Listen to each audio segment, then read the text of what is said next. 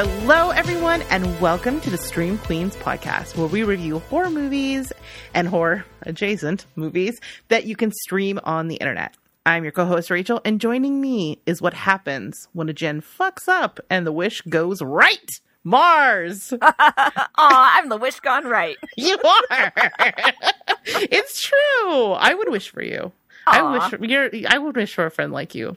Sorry, we were just getting mushy a minute ago, so I'm still in that place a little bit. Okay.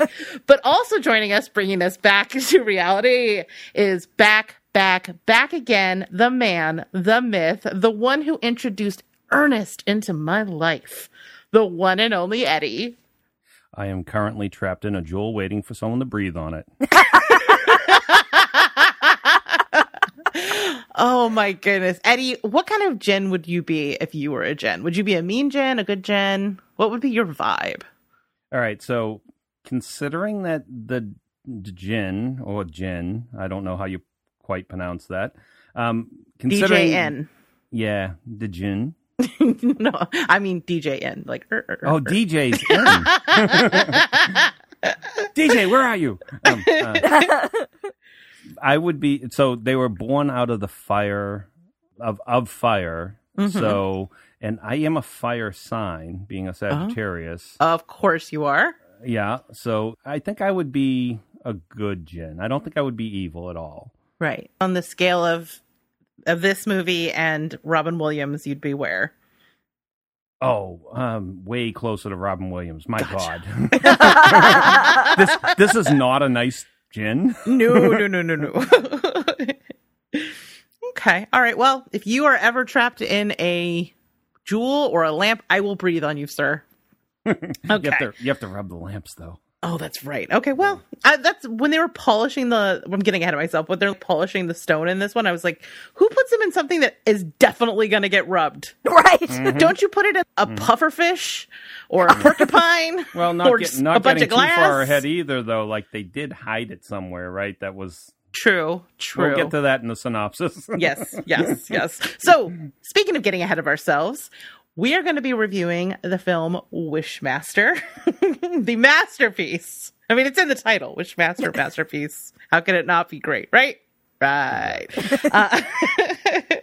So, I have a little bit of a warm-up question for you guys, which is, because this is about a mythological creature that grants wishes, what is the pettiest wish you wish you could wish right now, and why?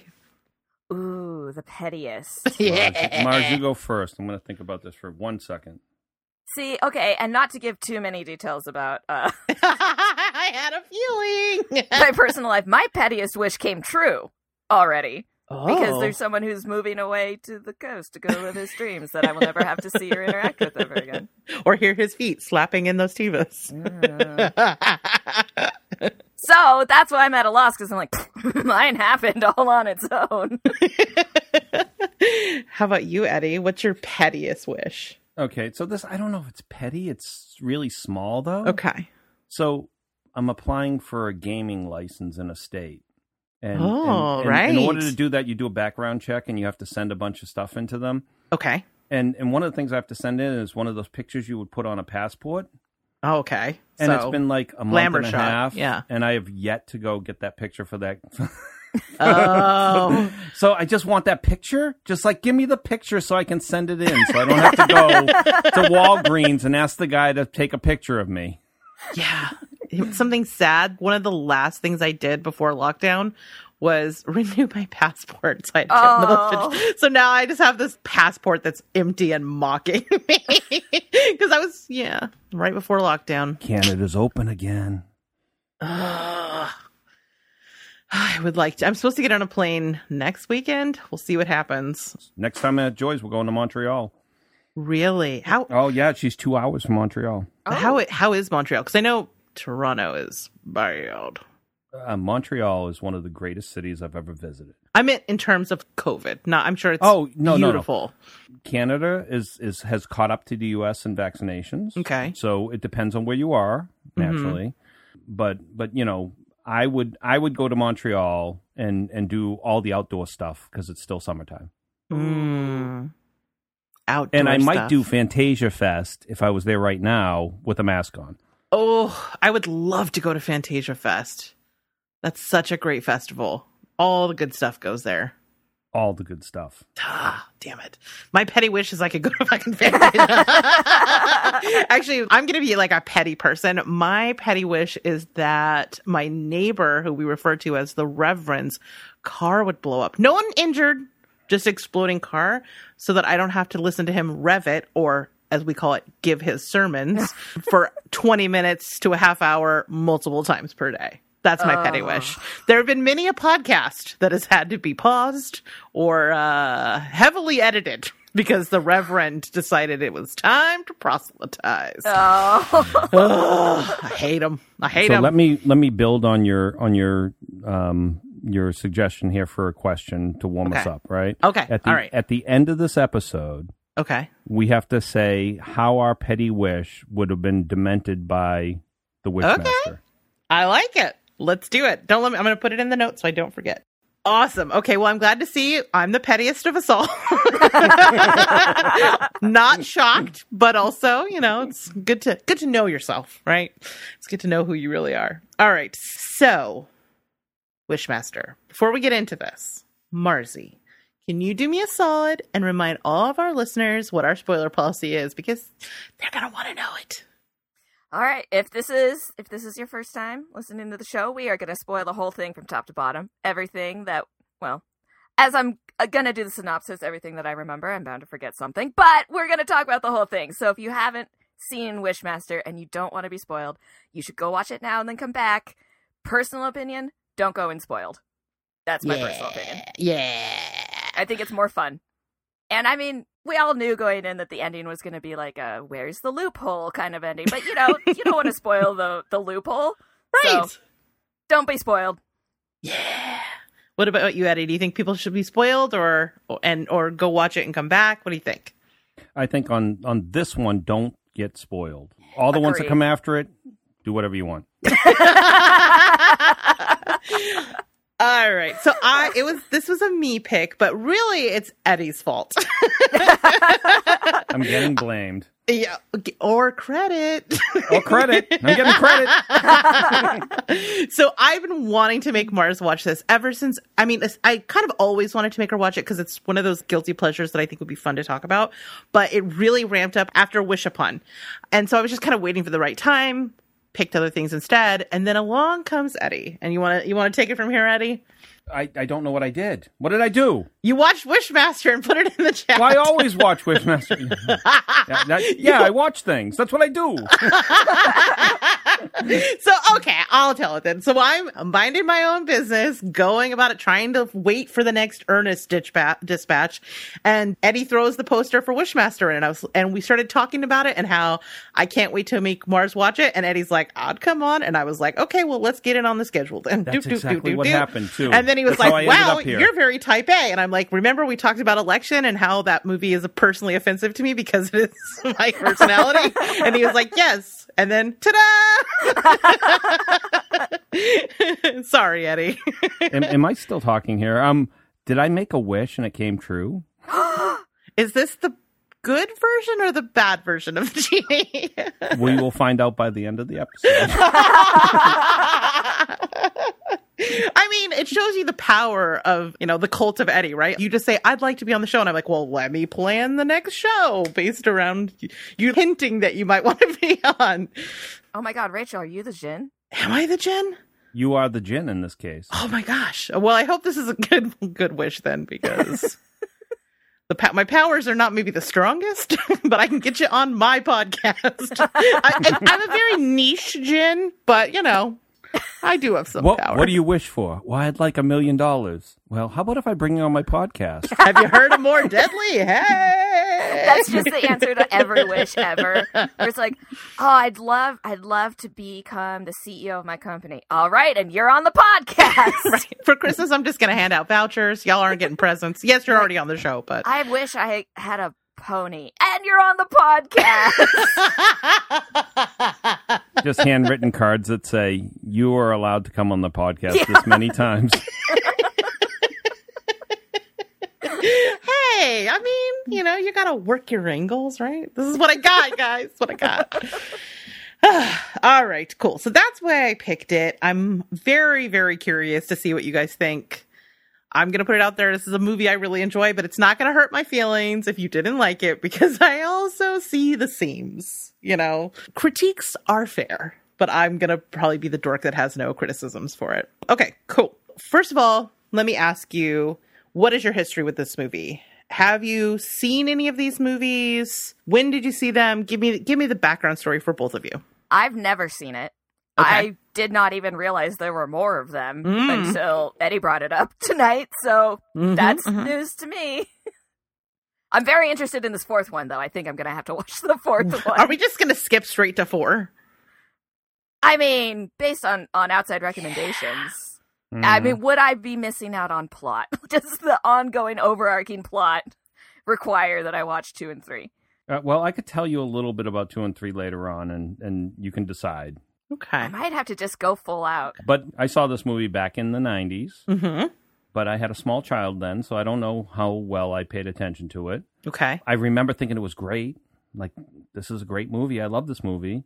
And now I've rewatched them all this week, last week. And I still think that this is a pretty good movie. So let's go on with it. You hear that? Pretty good. Put it, if you reissue the movie, put it on the cover. Pretty Eddie. Good. Source Bro Eddie says, pretty good. Pretty good. You know, it didn't knock my socks off, but it was all right. All right. Well, let me give you a little bit of background on this here movie film. It was directed by Robert Kurtzman, and this is actually his second film. He's gone on after this to direct a few more genre films, but really where he's the most accomplished, and you will not be surprised having watched this movie, is in the special effects world. He founded a special effects studio with Greg Nicotero and Howard Berger in 1988, and after the three of them met while working under Tom Savini on Day of the Dead. And this is relevant because all of them except for Nicotero appear on screen, and Nicotero was working behind the scenes on this movie. Totally. Yeah, he is a badass. Okay, over the course of his career, Kurtzman also did special effects on iconic movies, including Evil Dead 2, some of the A Nightmare on Elm Street films, which explains a lot of the cameos in this movie, which we'll definitely need to get into, as well as many Tarantino projects, starting with Reservoir Dogs, and then he hired Quentin Tarantino to do a screenplay based on one of his treatments, which turned into From Dusk Till Dawn, another pretty iconic movie. I wonder if he did the ear cutting scene in Reservoir Dogs. I mean, probably. Because that was gruesome. Yeah. I mean, he was the special effect. I think he was the head special effects person, so I bet he did. So, like I said, he went on to direct 3 more genre films. Now he's back to, you know, really where his strengths lie, which are in special effects. And some of his recent projects include The Haunting of Hill House, Synchronic, Ma, and the Fair Street trilogy. Oh. Yeah. I saw Synchronic. Synchronic was good. I know. I'm obviously a nerd for those 2 guys. I've made Mars watch 2 of their films so far, and Synchronic is not far behind. I haven't seen it yet. Oh, good. Yeah, I think... I've been holding up. Okay, all right. I'll pick it soon. I will definitely pick it soon, because I definitely want to know what you're thinking about it. All right, so the film was written by Peter Atkins, who wrote all of the Wishmaster sequels. So if you liked this one, good news. There is only one Artur behind the entire franchise. He also wrote several of the Hellraiser movies, and a lot of people have said that the Jen in this really does feel like a mix of Pinhead and Freddy, which is pretty accurate. pretty accurate. It stars Linda Hamilton's secret clone, Tammy Lauren, and scenery devourer Andrew Divoff in our 2 lead roles. It was shot on an estimated $5 million budget and earned almost $16 million its opening weekend in September of 1997. I am a million years old. It opened 3rd place behind In-N-Out and The Game, which is the Fincher joint, and I highly recommend. Because movie critics are joyless, it got terrible reviews and currently has a 25% score on Rotten Tomatoes. Really? That low, huh? I know. I was surprised by that too. Thank you, Eddie. But apparently, doesn't matter. Still earned 3 sequels, which I hear from Eddie are terrible. And yeah, that's what I got. They're wonderful. They're just wonderful. Do you really feel like a through line? The writer, this is his magnum opus. He's teaching you things about the human condition, and no, I think what he did was he took a different angle for each movie and just went with it. Each movie is unique to what it is. Interesting. And we'll get into that. We can talk about the sequels after we talk about this one. Okay, fair. Look at me trying to get ahead. You know this is how we do on Stream Queens. We're not good about sticking to an appropriate timeline. I know. I'm going to jump straight to the end. No. Right. I know. We've gotten good, though, Mars. We've spoil it before the spoiler warning anymore. I know. Look how good we are. You'd think after you guys so many are great years. at it now. My goodness. Did we spoil some things for you?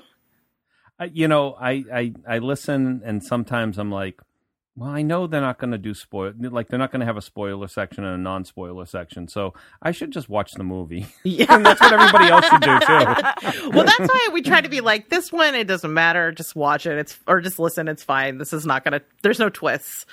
Yeah, with Deadly, you do it differently. You're like, oh, well, we're going to go try to not spoil it for a while, and then we're going to spoil it. And this podcast does not do that. This podcast is just like, let me just talk about what I liked. Let's do it. So you know how at the very end. This is one of those hidden springs, hot springs you find in the middle of the woods, and everybody just takes their clothes off and jumps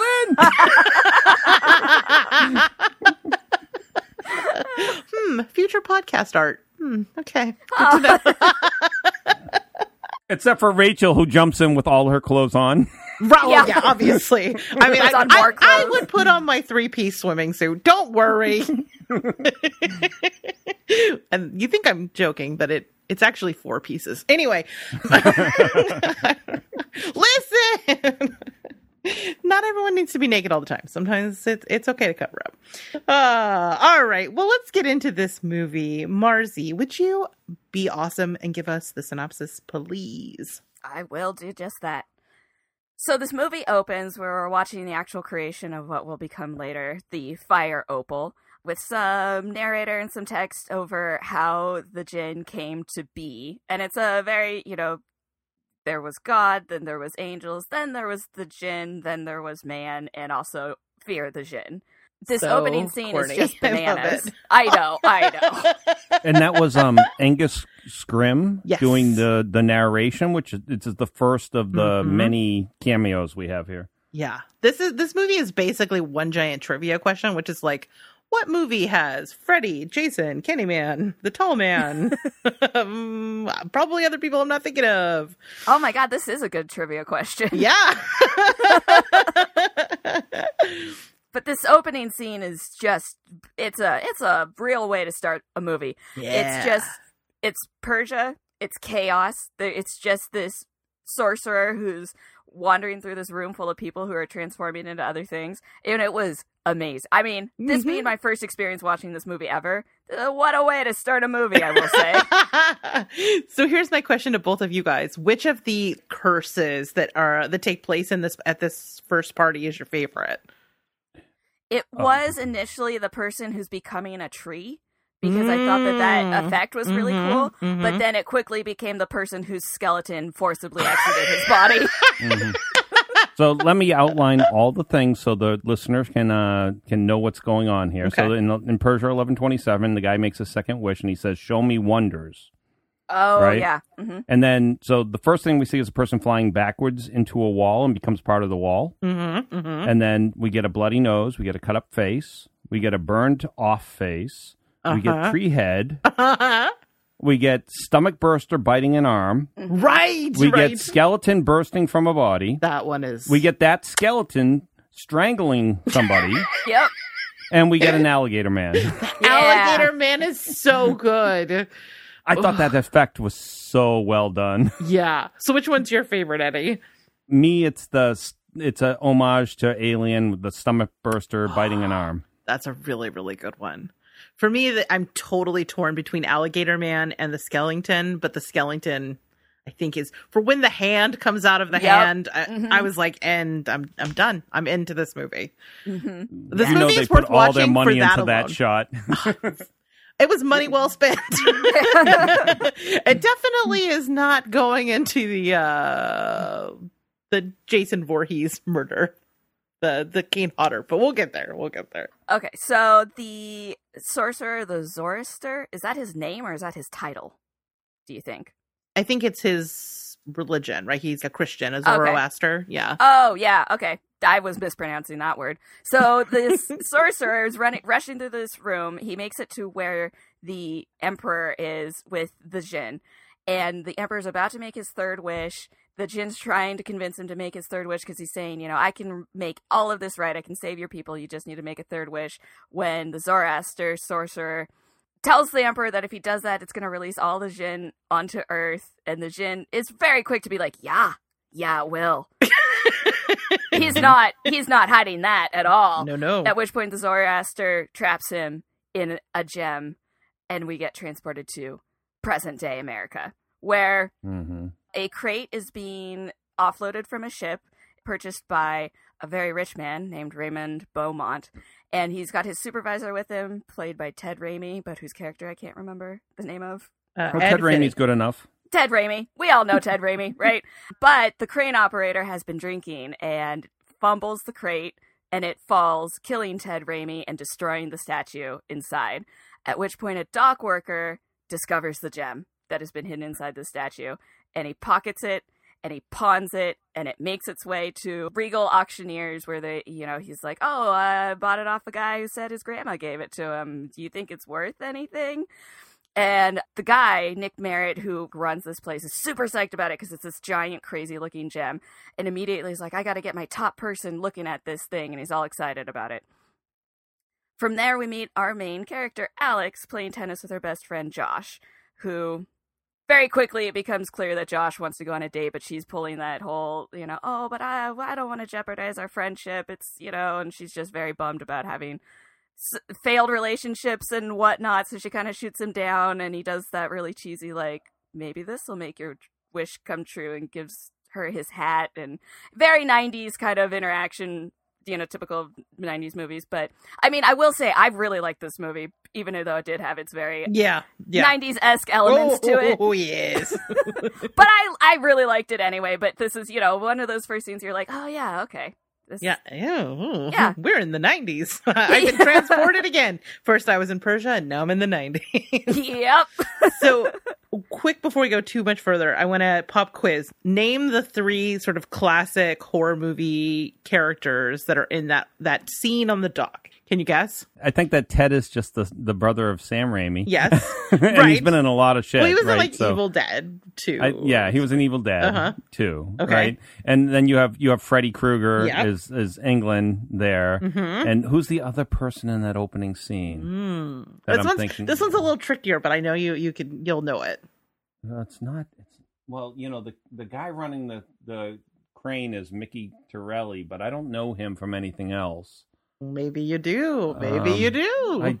No, I'm not sure I do. So that's a hint. It's a good hint, but I don't remember him from something else. Okay, you want me to tell you? Yeah. Oh, totally. Okay, so it is Mickey. You were right about the person. Yeah. So that is Joseph Pilato, who was Captain Rhodes in Day of the Dead.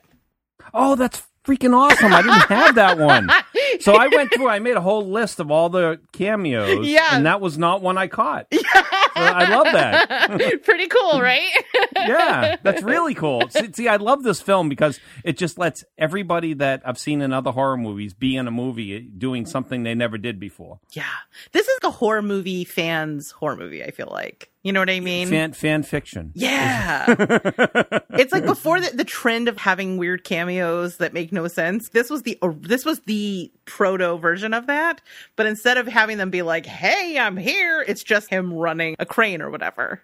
I just can't wait until Denzel Washington starts showing up as cameos in movies because I'm going to be thrilled. When he's reached the Tom Atkins place in his career. Exactly. Like he's not getting any regular roles anymore, but he shows up in these movies. Right. Rob Zombie's bringing him back. Yeah. All right. Sorry. I just wanted to pause really quickly because Eddie's my movie trivia friend. So I'm going to get it in there and see how he does. That was good. Because I recognized him, but I didn't know what he was in. Yeah. I mean, I was definitely watching this movie with IMDb open on my phone because I knew there were so many people and I was like, this time I want to clock them all. And I probably missed some. There's probably some that I definitely missed, but there's a few more in here. So can I say something about the djinn for a minute? Sure. So us doing this podcast got me reading a book about genies, the jinn, and it's written more from the Arab perspective. Mm-hmm. And so the jinn were always sort of like, they were a type of creature created by God, according to them, after Adam was created, from living fire, from the wind, the way they put it is the wind of the desert. Whoa. And they regularly haunt abandoned places in the deserts. That's where the origin comes from. Oh. So very interesting to me. I'm finding reading this book. I'm only about a third of the way through it because we don't give ourselves a lot of lead time. I gave you a month. Give me a break. Oh God, I'm reading 2 different books. I'm still reading a cannibal book, for crying out loud. Oh yes, yeah. That's a fun light read, I bet. Oh my goodness, no. And neither is this one, right? So I try to pick up something interesting and bring it to it, But in this case, right? So the djinn, he makes a reference to what was the name of the god in The Exorcist? Oh my God, I had it in my head a second ago because Come on, all you people out there, you know what this is. Are you talking about Pazuzu? Yes. Okay. Yes. That he's a djinn. Is he? Yes. Oh, that's interesting. I didn't never read that. I was weirded out by it. I was like, oh, this is really good. And so I have this book, which, the guy's sort of religious. He talks about Quran a lot, and he talks a lot about Jewish folklore. But I also have the Quran. So now I'm spending my time reading his book and then looking in the Quran to find the passages. Oh, interesting. Where the jinn are, because this is totally a Middle Eastern thing. The whole jinn thing. Yeah. Which you can tell by the entirely white cast of this movie. Yes, because everyone in the Middle East is white. But fascinating stuff. I'm just saying, if you haven't done any research into jinns and genies, do some research because there's some fascinating stories out there. Oh, and it even goes into, the Quran talks about Lilith, which we won't talk about here because it's not pertinent to what we're talking about. But the whole idea of Lilith and her being has to do with Adam and Eve and the first mate that God made for Adam. And fascinating stuff. Like, it's a culture I hadn't looked into, and now that I'm looking into it, I'm finding it deep and very interesting. Oh, that sounds really, really cool. Yeah. You should link what those books are in the Discord because I will. I'll totally do that. Okay, so it turns out that Alex is the top appraiser at Regal Auctioneers, so she's the one that Nick gets to look at this super rare fire opal, and she's just, blown away by how unique it is. Nick's getting even more excited because to him it's just, oh, this is going to be worth so much money. But she notices something in it, and so she says, there's something wrong with it. We're going to have to run more tests. And he leaves, and in her kind of looking at it more, she breathes on it, which, unbeknownst to her in the moment, awakens the djinn. She takes the fire opal to Josh, who is a scientist of some sort, to have it examined with his, laser machines. And then she leaves it with him to go coach her girls' basketball team. While she's coaching, Josh is running tests, and the lasers release the djinn and cause all the machinery to explode and seriously wounds Josh. And releases just the most amazing fetal djinn. Oh my God. This thing was so creepy. And I loved it so much when it just army crawls to him and then lays next to him and is like, how you feeling? Oh my gosh. It was so gross and awesome. Yeah. So fun fact, that is Vern Troyer. Oh. Mm-hmm. Yeah. Did not know that. Yeah. I called him the mini-me djinn. Yeah. So Josh is pretty badly hurt, and the djinn asks him, if he would like to be released from his pain, at which point he says yes, so the djinn kills him as the release to his pain. and grows. And the scene where it's showing all of his parts growing and becoming a whole Jin was super cool. Yeah. I thought all the effects in this movie were super cool. So this is going to become like a broken record point for me, where every time something happens, I'm like, and it was so cool. Yeah, this is a great movie for special effects nerds. I mean, some of the CGI is very, very, very dated, but all of the practical effects are chef's kiss. Amazing. Yeah, super good. Oh my gosh, it was good. So because Alex has breathed on the fire opal and has awakened the Jinn, she has developed some sort of connection with it. So she's trying to call Josh to find out what he knows. She's just getting the message, and then somehow feels his death or something. It's a very harrowing experience for her. So she rushes to the lab only to find the police are already there. Josh is dead, and it's very upsetting. So, she's very upset by it. Meanwhile, the Jinn is out and about. And there's a homeless guy who has a history of kind of hassling the customers going into this pharmacy. He has an argument with the pharmacist, and then all pissed off walks around the corner where he finds the Jinn just kind of hanging out in an alley.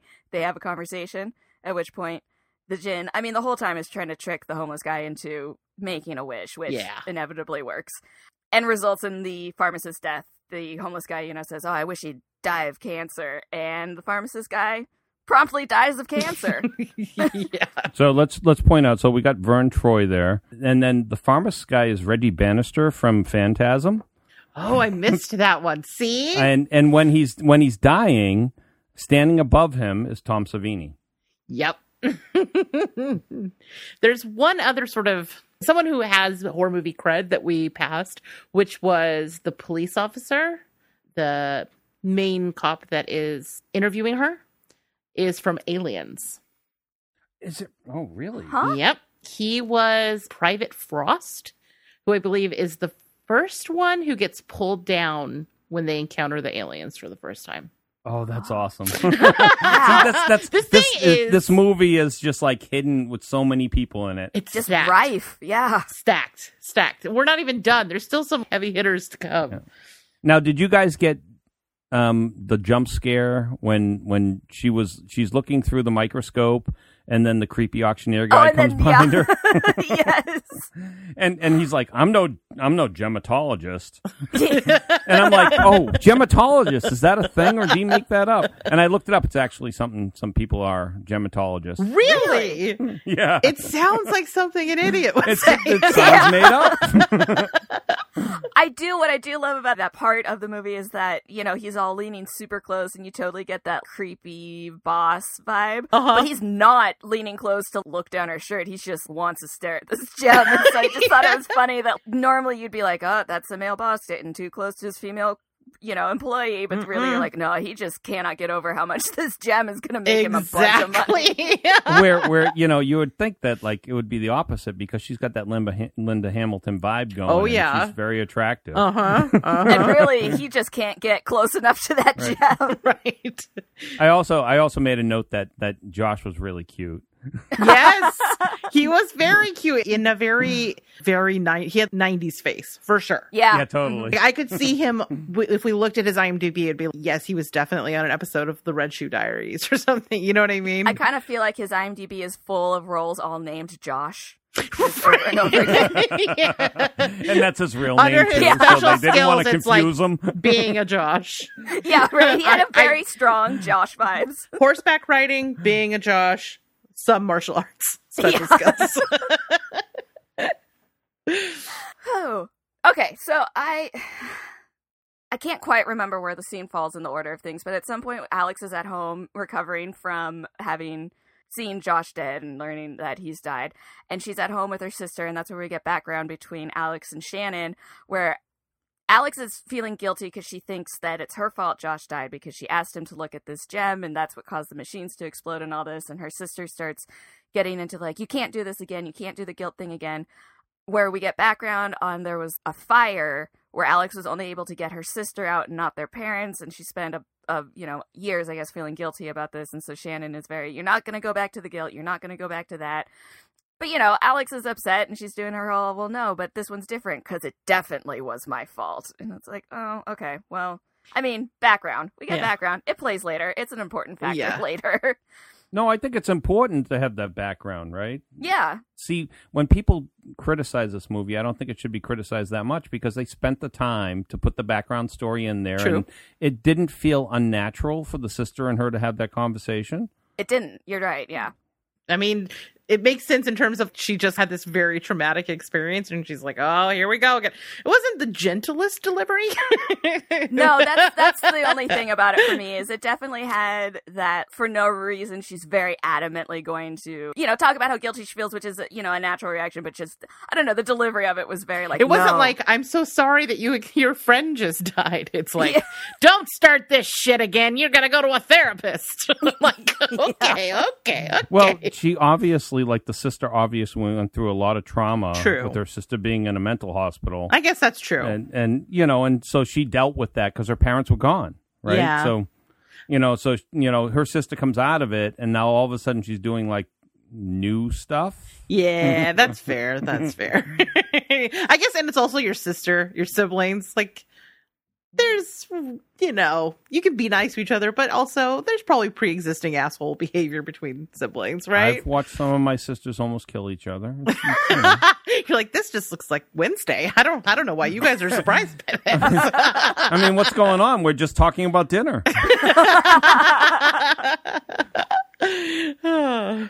Okay, so Jin has tricked a vagrant into making a vengeful wish, and then he makes his way to a morgue, kind of.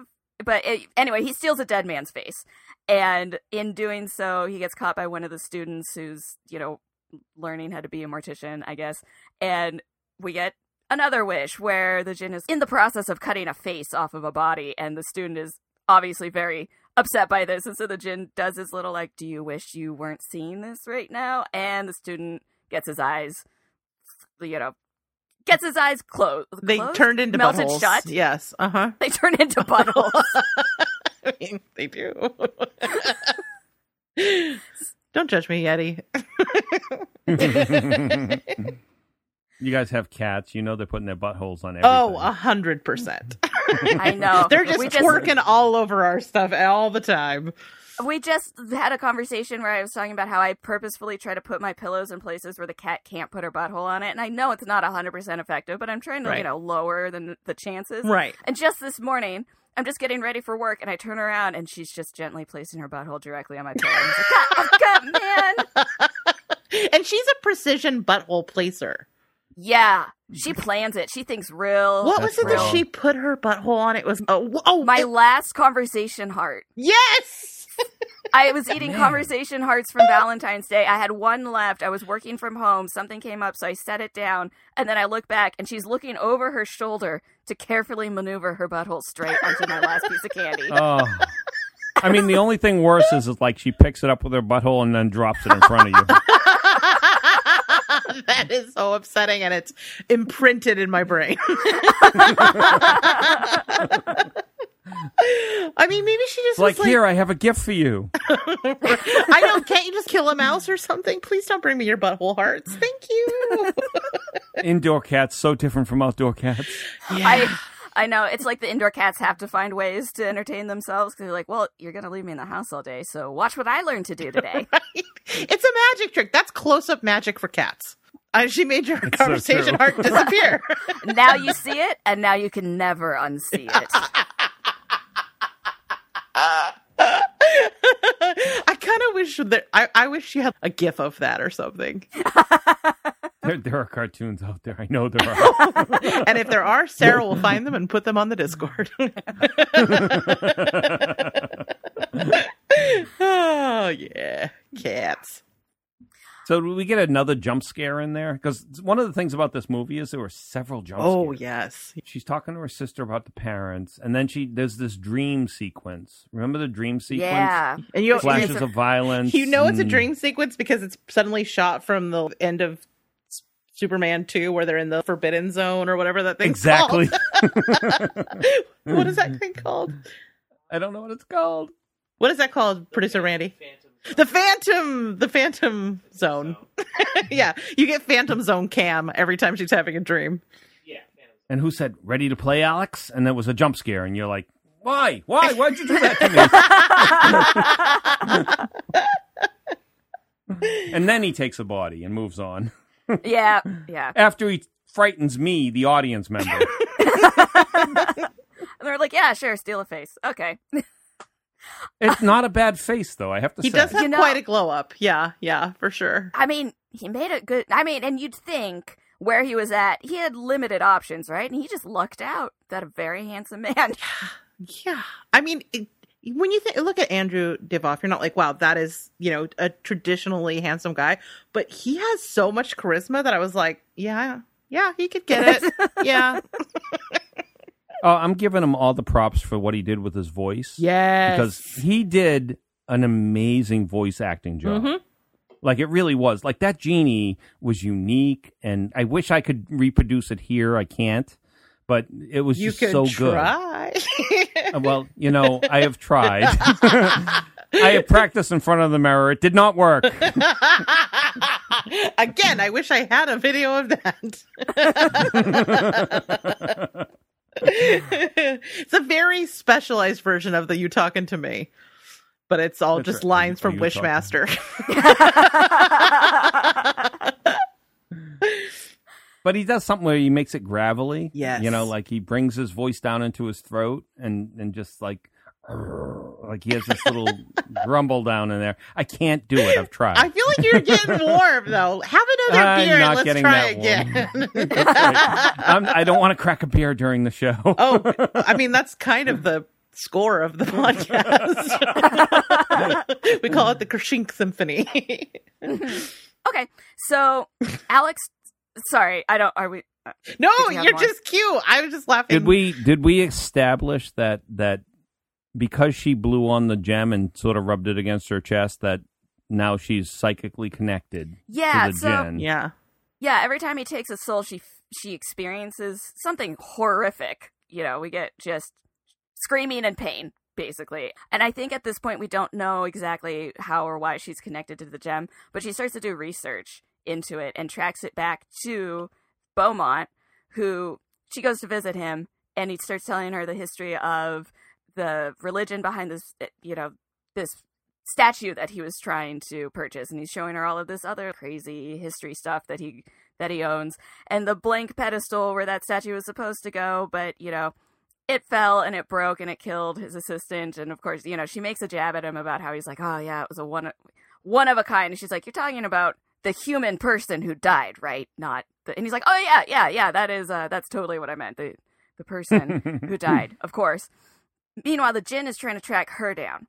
And I think at this point in the movie, it's kind of it's earlier on where we're not really sure what the connection is or why he's looking for her. But so Beaumont directs Alex to talk to a folklore professor friend of his named Wendy Derleth, who gives her more history on the djinn and how our society took the idea of the djinn and tried to make it friendly because we were afraid of it, because it's really, they are things that feed off of fear. And, she talks more about that opening voiceover that we get about how the djinn were created after angels but before man, and how they've always been something that people have feared. And so we turned it into, the genie from Aladdin because we needed a way to handle it. And as Alex does more research, she learns that the djinn needs to have people make wishes in order to, steal their souls to power the gem, and then ultimately he needs her to make 3 wishes, and upon her 3rd wish, it will open the portal, I guess you could call it, that will release all the rest of the djinn onto Earth. And that's why she's, connected, because her breathing on the gem is what awoke it, and she is now the person that ultimately will need to be making these 3 wishes. The djinn trying to track her down. He goes and he visits the police officer who is at the scene to try to get any information on where she lives, and he does his whole like, oh yeah, no, I know her. I mean, she doesn't know me, but I know her, so you could give me her address, right?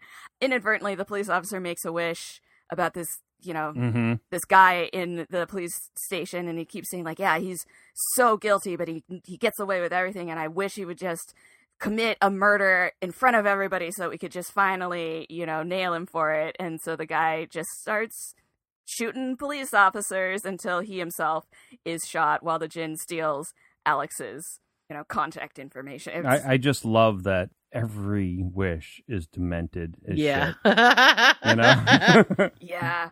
Yeah. And I also love Jenny O'Hara, who played the expert on folklore. Oh, I love her. Like, that actress is so good, and she's so underappreciated. And that character is really great. I love her as kind of the crotchety, smart humanities kind of teacher. Yeah, she's really, really great. I also just really love the structure of this movie. As you're recounting it, I'm thinking about how by splitting up to having these two sort of parallel stories, you get opportunities to have this really awesome body count. But they're also kind of, you can really invest in both your character and your monster. He doesn't have to stay hidden. You can enjoy him throughout the runtime. Because and I don't think they get really well. They don't do a good job at letting us know that all those random wishes by people, he's gathering souls, which is the power he needs to be able to do the escaping that he needs to do. Right. So he's like sort of getting people to make wishes and turning them on them, but he's collecting that soul, and that soul is the power he needs. Because when finally Alex makes her wish, that's gonna be the one that frees everybody, right? Right. So he's sort of gaining his power while he's getting to her. Right. Yeah. And I do like that journey, because I like how in the beginning it kind of seems just like, oh, well, he's just granting these wishes. We're not really sure how he's benefiting from it. Maybe it's just, whatever he's calling. But I like at some point it starts to shift when you realize he's actually trying to track her down, but in the meantime, getting more powerful by tricking people into wishing along the way. And I like kind of when you start to realize that he is actually looking for her. He tracks her down to the basketball game that she's coaching and interacts with her sister, and then disappears when she, catches him in the crowd. But he's pointedly trying to find her because he knows ultimately she's the one who's going to have to start making, those 3 wishes that are going to complete this cycle so that all the Jinn can be released. I agree. I like the way that they set that up and they structure the 2 storylines together while still connecting every once in a while. Every time he steals a soul, Alex has an episode. And so, she's connected and going through pain every time it happens. And every time he gets somebody, Yeah. And you learn in the second movie that he needs 1,001 wishes before he can do the final 3 wishes. Oh, so he's trying. This is like the Arabian Nights connection here. Yeah. It's exactly what it is, right? So they're playing heavy on that. Oh, geez. Yeah, I just think it's interesting because with a lot of these movies, that the stars are in this movie, there's your final girl, but you really kind of love the villain and you want to see more of the villain, but it's very sparing. And this movie just skips all of that nonsense and is like, you're just as much interested in this guy as you are your final girl. And it allows you to really invest in both of them. And I don't know, I just think it's really smart and unique structuring for one of these movies. I would agree with that. I think by putting him in a human body, it makes him way more relatable. Yeah. And then you can see him doing his thing as a normal character as opposed to when he's always looking genie-like. He's definitely somebody you wouldn't want to wish with. No. Oh, but I love the camp of his performance when he's like, tell them there's something stalking the streets and it's stealing wishes. I don't know. It made me laugh. It's corny, but I kind of love it. I don't feel like we have those kinds of villains anymore. He is very much of the Freddy school of villains, and it was fun to kind of have that throwback aspect, even though it is a little cheesy. Yeah, it's funny because there's this upper echelon of famous villains, right? And then you have the Wishmaster and all the ones below him. So it might be an interesting thing to do in the Discord for all you people that are going to be Patreons for Zombie Girls and Zombie Girls podcasts, to go out there and think about all the lesser villains that you would put in the lower realm underneath Freddy Krueger, underneath Jason, underneath, Yeah, there's like a tiers, right? Like what tiers do they go in? Yeah. So it would be a great exercise in the Discord to sit there and talk about what's the second tier after you get, what's your first tier? Because I think we all will probably agree on most of them. Yeah, I mean, there's like 4 or 5 that are just like... Yeah, and then second tier, what would your second tier be? And that's the interesting discussion, because this is definitely a second tier. Mm-hmm. But it's not, it's not bad. No. Like, I'm enjoying it. I wonder if the sequels had been better if this would get a little more love than it, because I feel like it does get forgotten about. Mars had never even heard of it. And it's kind of a shame because maybe it's a hidden gem. I don't know, a hidden fire opal? Not sure it's a hidden gem. Because I think Wishmaster goes second tier, maybe not because of the quality of his, villain character, but more so just because he's not as well known. Yeah. So I wonder if this movie was as well known as, Freddy movies, Jason movies, those kinds of movies, if he would be a first tier. Because I don't know, I think he's creepy, and I like him. Right. I mean, he has that Chucky, Freddy charisma to him. I think that if the critics hadn't come out so hard against it when it came out, which they really did, that this would have been a hit. Mm-hmm. But it wasn't just because it just received so much negative stuff. And even when I was watching the interview with Kurtzman talking about it, and he was just like, it just felt like the timing was wrong on this. Yeah. Like people weren't ready for what we were doing. Right. It didn't hit. And I like a lot what we did in there, but there was a lot of stuff I would probably do differently, Oh, that's a shame. I wish he didn't feel that way, because I don't know. I think it is such a fun little weird outlier of a movie, especially from the 90s, right? The 90s were a weird time in horror.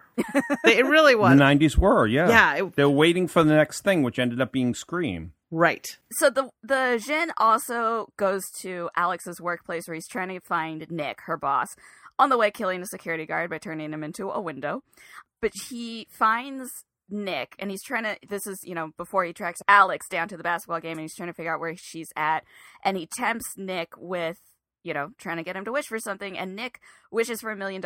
And the only reason why I bring it up is because this wish, I think, is different than all the other ones, because all the other ones had these immediate, gory, super violent results. And this is the first one that it does the kind of secret twisty twist, because he wants $1 million, and it results with his mom being in a plane accident or plane crash, and he gets it as the insurance money. And that's generally, it just was a different way that this was delivered. And I thought it was interesting that we go with immediate torturous death, and then this one is different. And this was the only one that was the classic monkey paw. Yeah, exactly. That's what it was. It was they literally took that out of that folklore. Mm-hmm.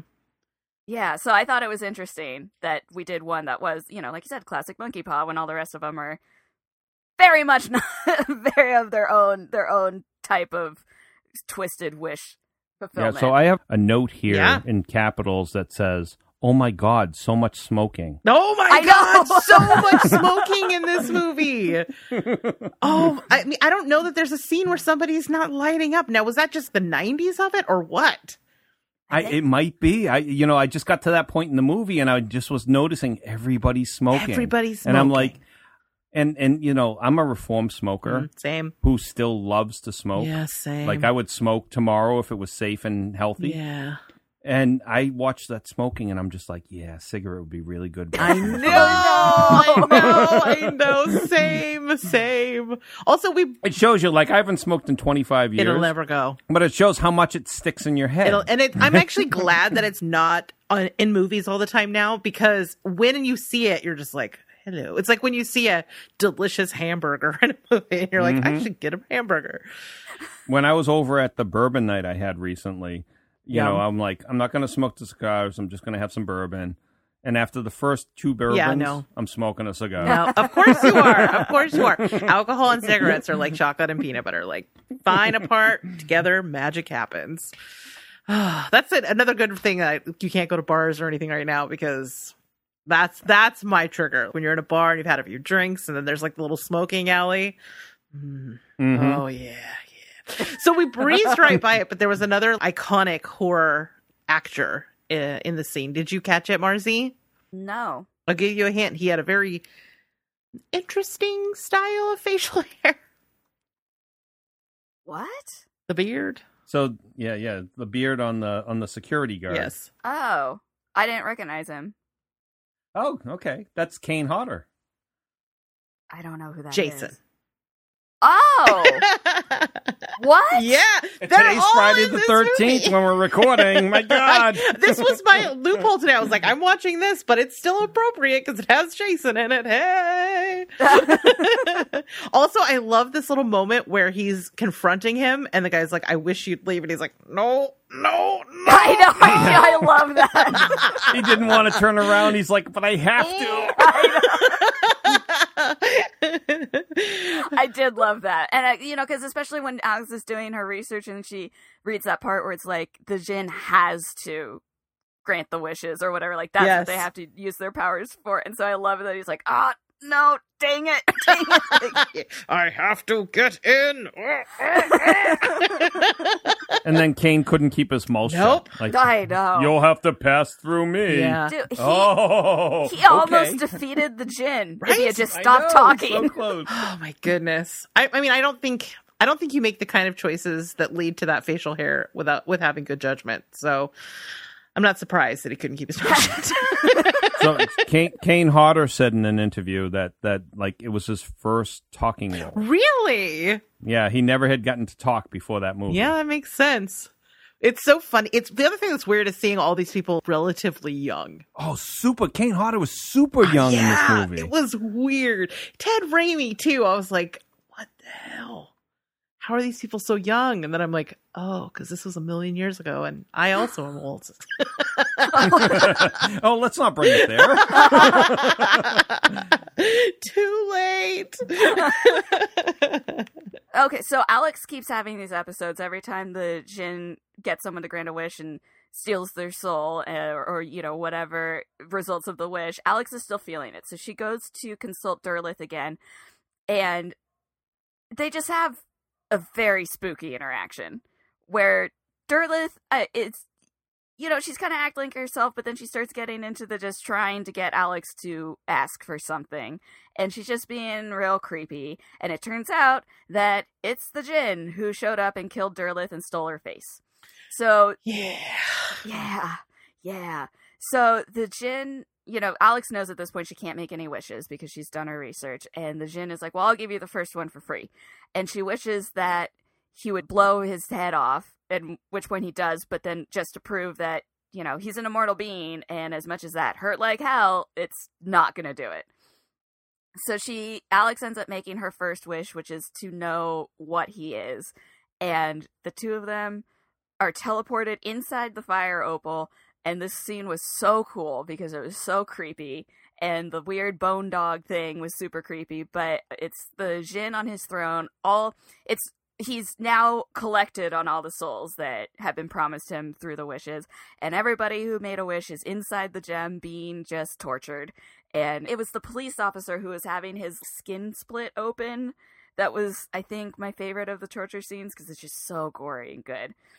Alex is now inside the gem, running away from the Jinn's pet dog thing. And Cerebus. Jinn dog.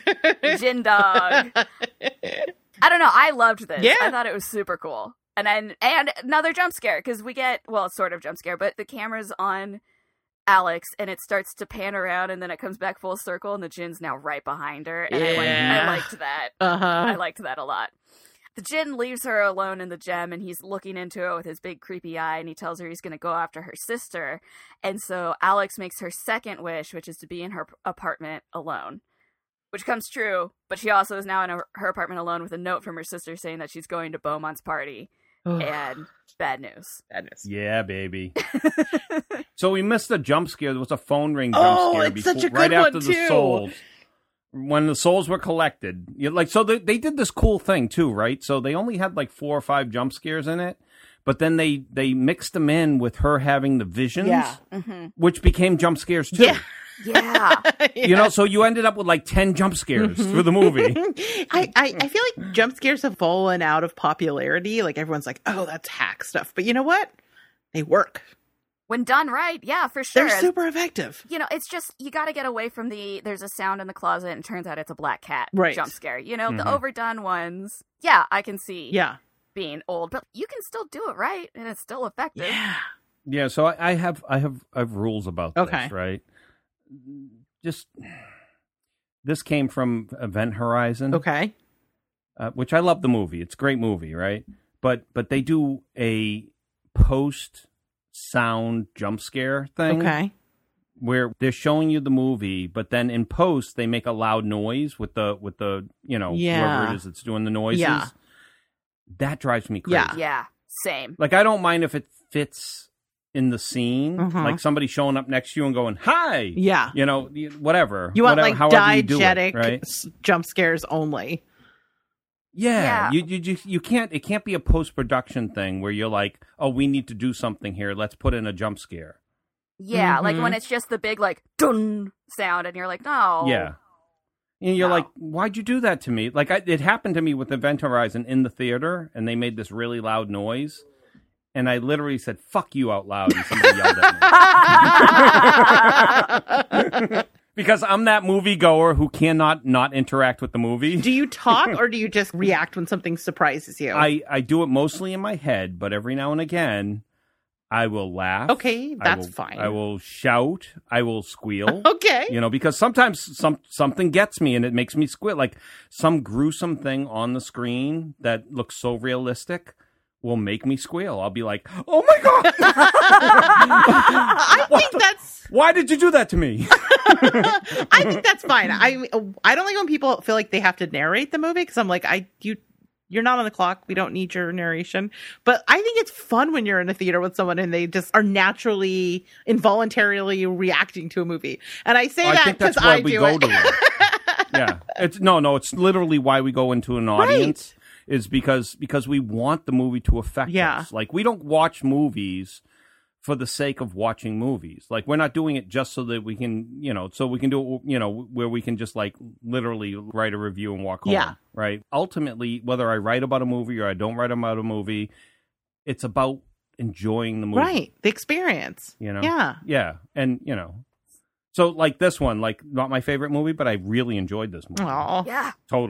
Totally enjoyed this movie. This movie was great. So, my aside, and this isn't even my story. This was a story that happened to my roommate at the time when Drag Me to Hell came out. Have either of you seen that? Oh, of course. I love that movie. I love that movie. Yeah. And this is, for anyone listening who hasn't seen Drag Me to Hell, this is a spoiler. But my roommate at the time went and saw it in theaters. And it gets to the end, and at the end when Justin Long pulls out the envelope and he's like, "Oh, I found this," and the whole thing is we thought it was his coin, but it's really the button or whatever. Mm-hmm. And she was in the theater, and someone across the theater goes, "Oh, snap, it's the button!" And I love that story, and it's not even my story, and I think I've told it more than she has, because I love that someone was so caught off guard by that ending that they just reacted instantly to... I'm sorry, that movie, I can't get over the things in mouth thing. Oh, and it is. I cannot. Things in mouth. Like, okay, so my biggest peeve, not peeve, I love it and I hate it at the same time, is things going in people's mouths in movies. Yeah. Oh my goodness. Even like simple things like this, what was that Deadly Invitation, Deadly Wish? It was like this old 70s movie, and there's this scene where a spider crawls in the girl's mouth. And I'm like, yeah, exactly. That's my response to it out loud whenever I see it. No, you don't let things go in your mouth. And that whole, because Drag Me to Hell was all about eating disorders. Mm-hmm. There's so much stuff going in her mouth, and it's so gross. Yeah. And I had visceral reactions to every single bit of it. Oh, when the body of the lady, the old woman, rolls on top of her and throws up into her mouth. Oh my God. Oh my God. Well, and so, and I know it's coming up, but of all the horror things that happened at the party in this movie, the one that made me the most uncomfortable is when Beaumont dies and he has that thing come out of his mouth, and the whole time all I could think was like, that thing's still in his throat, that thing's still in his throat, that thing's still in his throat. Yeah. So can I tell you, this is not in my mouth, but it was a near miss the other night. So we all know I don't like spiders. This is a well-established thing. So I'm sitting, it's nighttime, put on a cartoon, start winding down, me and Randy on the couch, relaxing, cats, everything's great. And I feel this tickle at my throat. Tickle, tickle. And I reach up and I'm like, is that hair? What is that? And I pull my hand away, and there's something in my hand. So I reflexively let it go, and then we spend 15 minutes trying to find out what it is. Randy talks me down, says it's probably just maybe the cat's hair or something was, whatever. He talks me down. Then I look over, and both my cats are intently staring at something. And Randy looked, and they were hunting the spider that had been crawling on my neck. Oh my God. How? No. I wanted to die. It was inches away from my mouth. And you know what else? My ear.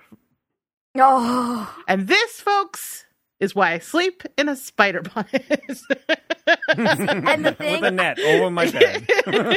I know that there's nothing you haven't considered when it comes to spiders, but things like that, when they happen, the thing that I always think of first is, how long was it traveling on my body I hadn't before thought about it reached it. somewhere? Oh, no. Before it reached somewhere where I noticed it. No. That's like when you find a tick and it's way too high up your body for it to have gotten there quickly. Yeah. And you're like, how long did that tick travel up my fucking body before it attached itself? Right? Like it's in my lower back. How did it get to my lower back? It had to cover what would be miles for the tick's size, and it just, Goddamn, I'm 6'1". That's like 2,000 miles. That tick went cross country to make it to where it got to. I mean, it's good cardio for a tick. It's good cardio.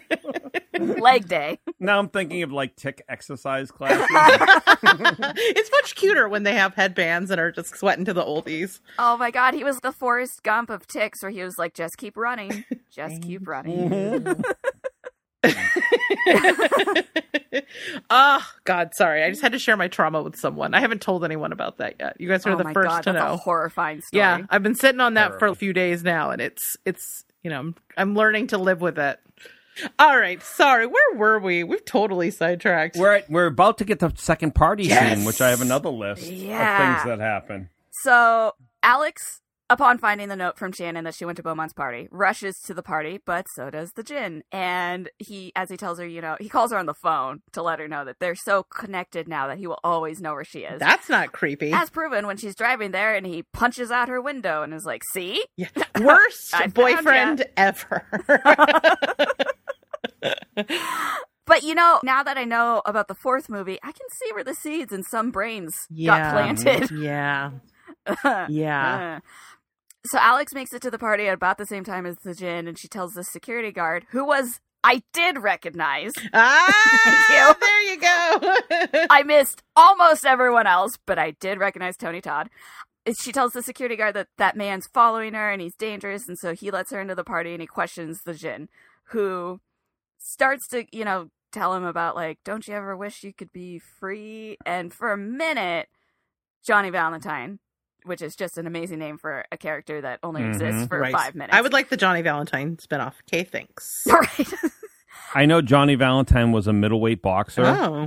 Like not in real life. I'm just saying, like, his character was a middleweight boxer, and now his job is to do the door because people like him and they knew him when he was a boxer. Like, that's Tony Todd in this movie. 100%. Yeah. Yes. Yes. So, for a while he kind of stands out to the Djinn and eventually gives in and wishes he could escape. And so the Djinn puts him in a Houdini trap where he's, straitjacket in a container of water. And I do love that as he's walking away, he's just like, Houdini did it in 7 minutes or whatever the time was. Exactly. So I love that. I love that scene in particular because I just think that the Djinn, we get this idea that, like, you make 3 wishes and he just waits for you to do your 3 wishes. But this Djinn doesn't do that. This Djinn literally is, like, forcing you into saying something. Right. Yeah. And I love that aspect of it because he's so aggressive with the males. Like, any male he approaches, like when he approached the doorman that turned to glass, and with Tony Todd, he was aggressive with them to get them to say something. Right. Which, when I think of a genie, it's like, oh, you get 3 wishes. What are your 3 wishes? And they're waiting for you to say what they are. This dude's not doing that at all. He's like, I have a purpose. We got to get where we got to go. Right. Well, and you need to make your damn wish. And he plays on people's insecurities. When he goes to the woman who's helping him pick out his suit, and he starts playing on her insecurity about growing old and not being beautiful anymore, and he's playing on this security guards.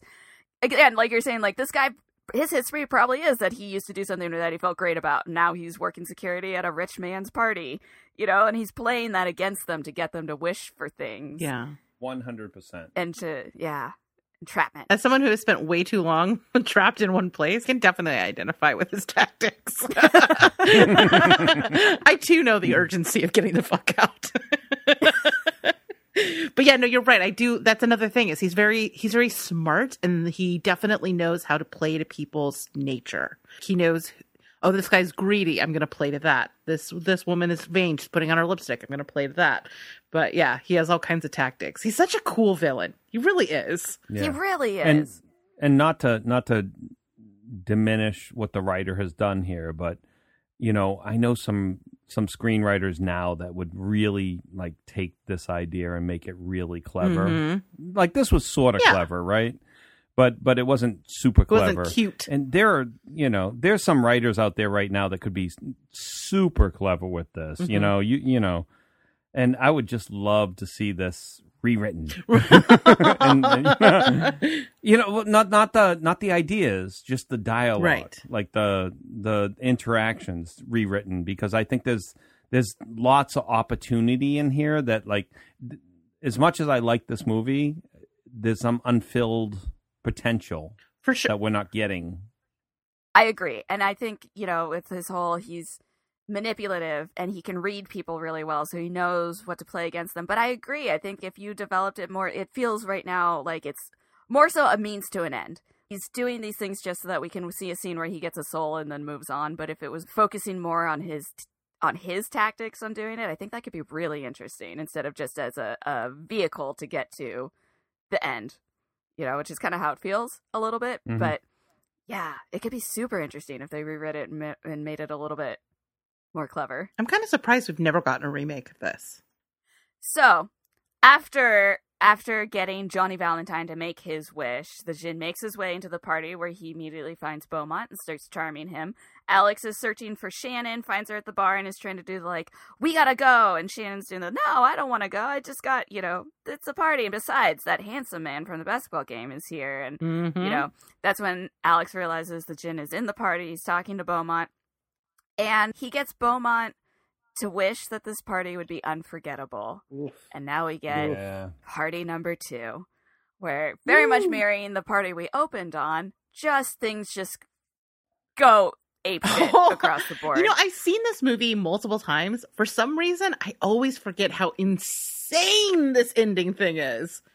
Yeah. It is wild. I mean, this whole ending sequence is crazy, and I love it. Mm-hmm. It's great. Mm-hmm.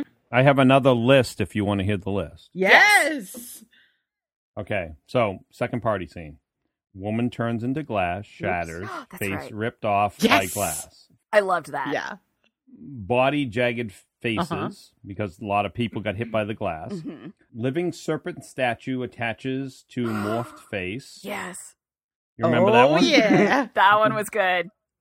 Fire poker through the head. That one's upsetting. Things going in mouths. Piano comes to life and decapitates Fun people. note, the person decapitated, Robert Kurtzman, director of the film. Nice. Oh.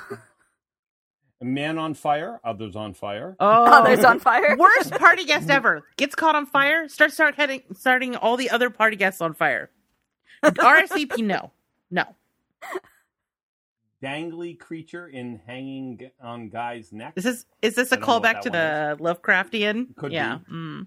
Dead bodies all over the place. Mm-hmm. Panic people running all over the place. Living statues attacking. The that living was super statues were honestly some really incredible practical effects. I just want to say the eye job they did on those with the white eyes. Excellent. Yes. So there was that. There was Robert Englund pukes out a creature that grabs Is Alex. that like a callback to the Dream Warriors where there's the snake? I think you're right. That might be. That's what I was thinking of when it was happening. I hadn't thought of that, but that's good. There's a hall of statues where they all come alive. Yes. There's a mallet to the head. Oh, that one's great. Ooh, that one is that great. one's good. There's a stab through the chest that spurts blood. There's a Mr. Hyde character that comes out of a painting and so cuts a ridiculous. throat. And then there's Alice wishing for stillness, and everything goes away. Yeah. I mean, I don't know. I love it. It's so ridiculous. It is the perfect center point of ridiculousness and really gruesome, gory violence. Yeah, exactly. This is peak fun violence to me. Yes. Yeah, and I agree. I just wish there was less random people running around and more of those images, because those images were brilliant. Yeah. You know, but there were a lot of people just running around. You know what I mean? Like when you do a scene and you're like, all right, we have to make it seem like panic. Everybody just run around, push each other. Right. You know? And there was a lot of that, but then they had these great like special effects pieces all through it, right? And I just wanted like $4 million more of those special effected pieces, you know? Fair critique, sir. More. What we want is more, MOAR. I want more of that. I mean, that's kind of why I think this movie has such a special place in my heart. Aside from the fact that I think the Djinn is such a cool villain, it's so bonkers and there's such great effects. And it really, you can tell that the director is an effects artist, because I just feel like it's such a celebration of all the over the top gore. And he was like, if he could conceive it, he kind of put it on screen. Right. And it's such a tribute to special effects. The fact that he got all these cameos from guys who played monsters, because the monsters truly understand what special effects guys do. You're totally right. You know what I mean? Like it's not the main actor. It's not Johnny Depp that you know comes out of Nightmare from Elm Street. It's Freddy Krueger that does, and that guy knows what Kurtzman does. He literally knows what he does, and he was willing to come on and say, "Hey, I'll join your movie." Yes. And I love that. I think that that kind of community is we all want that in our work lives, and that's awesome. What I'm saying. I feel like this is such a great movie for horror nerds, especially horror nerds like us who have a great affection for a particular time in the genre. And that's why I think it's wild that it doesn't get more love than it does. Because well, after this podcast, it's going to get more love. I hope so. I hope so. You may be giving us too much credit, but I accept.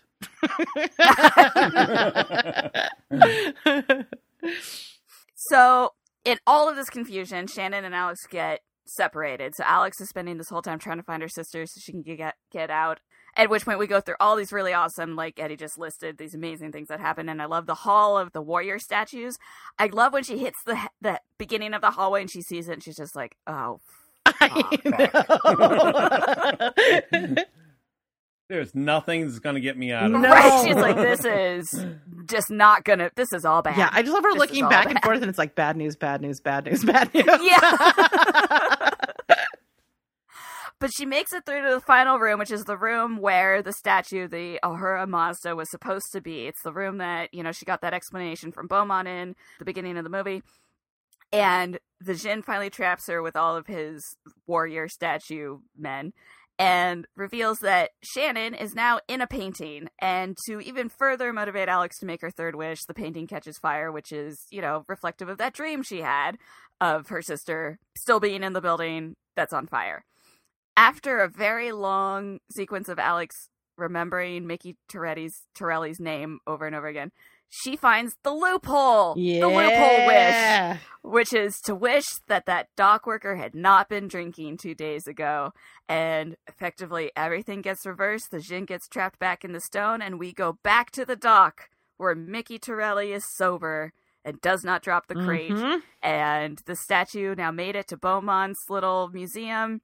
And the Djinn just sits on his throne inside the stone, trapped inside the statue, just being pissed. I love when he's being sucked in and he's like, no. I know. And his face gets stretched out. I don't know. Like, oh my God, I can't believe you made that wish. I know. And I love her like, don't you wish you didn't meet me? I'm like, oh, you're so 90s. I love you. Can I just take a moment to say what a great character I think Alex is, actually? I do too. I agree. Is smart. She is fearless. I love when he calls her and threatens her. She's like, fuck you! Click! Yeah. I just think she's kind of a boss and an underappreciated sort of final girl. I think she's as much of a boss final girl as she could have been in the 90s, in a 90s horror movie. Yeah.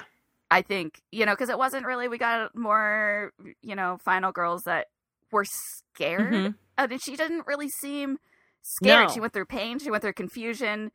She went through, but all of her motivation was, I'm gonna figure this out. And even when she's talking to Derleth before, when she's starting to suspect something's up, and she's like, well, I guess I'm just gonna have to depend on myself, and starts to leave. And she doesn't do panic screaming or things like that. And so I think as much as Final Girl was allowed to be a boss, character, I think she encapsulated that for the era.